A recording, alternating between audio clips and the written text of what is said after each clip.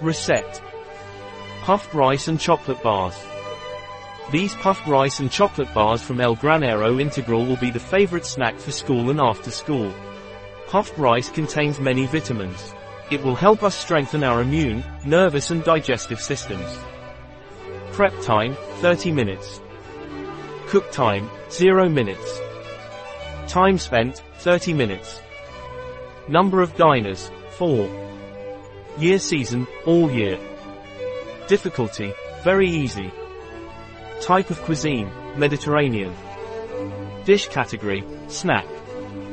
Ingredients: 100 grams of puffed brown rice, 150 grams peanut butter, 40 milliliters of agave syrup, 50 grams coconut oil, 1/4 teaspoon salt, 200 grams of dark chocolate 70%.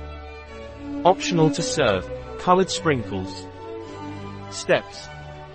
Step 1. In a bowl, place the peanut butter, agave syrup, coconut oil and salt.